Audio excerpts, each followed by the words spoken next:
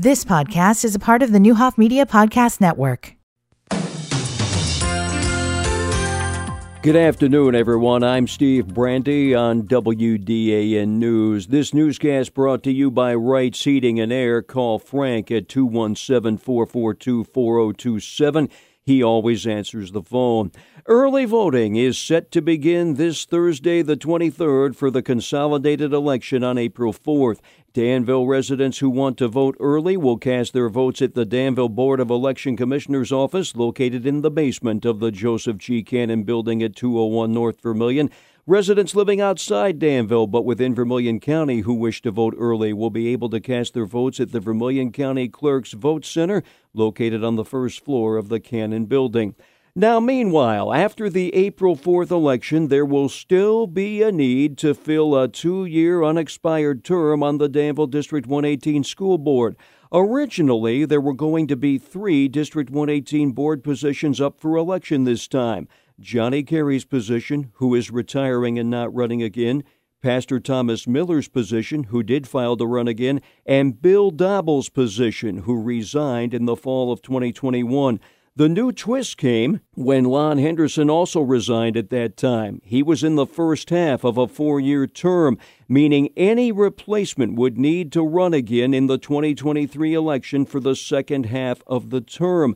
The problem is that replacement board members Christopher Easton and Elder Tyson Parks, along with incumbent Pastor Miller, and challengers Alice Payne, Tierra Brown, and Kimberly Corley, all filed to run for 4-year terms on the District 118 board. The county clerk's office has confirmed with Newhoff Media that no one filed to run for the remaining 2-year term. This means that the top 3 vote-getters on the list of 6 will be elected to the 4-year terms, and the 2-year term will remain empty and need to be appointed. Speaking recently with Newhoff Media, Lon Henderson raised the question, quote, "Shouldn't the community get to decide who fills the remainder of my term?" End quote. Therefore, Newhoff Media has put out a question to District 118 on if the person who finishes with the 4th highest vote total will be appointed to the remaining 2-year term.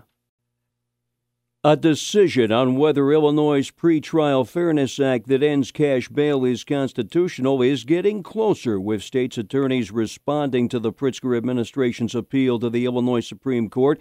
States' attorneys from across the state filed their brief this past Friday. They asked that the court uphold the Kankakee County judge's ruling that the SAFETY Act's no-cash bail violated the state constitution. The state's reply brief is due by February 27th. The Illinois Supreme Court hears the case sometime in March. Republican State Rep Patrick Windhorst opposes ending cash bail. While we await a final decision on the full implementation of the Pretrial Fairness Act portion of the SAFETY Act, legislatures should be working together to bring forward constitutional solutions aimed at improving our justice system and improving public safety.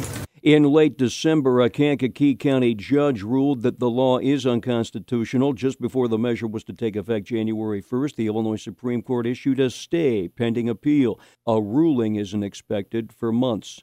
Getting back to school board issues on a statewide basis, some see a measure at the State House as a threat to democracy by allowing undocumented residents in Illinois to vote in school board elections.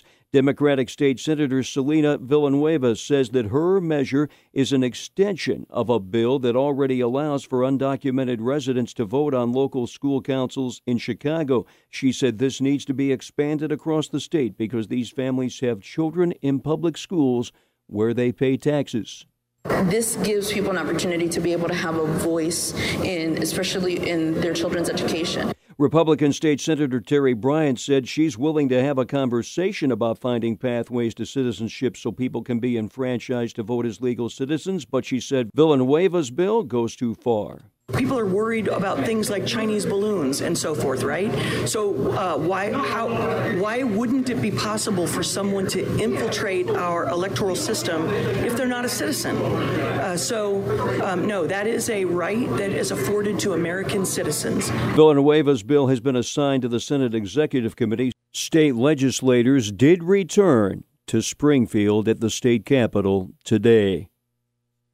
From the Vermilion County First.com News Studios.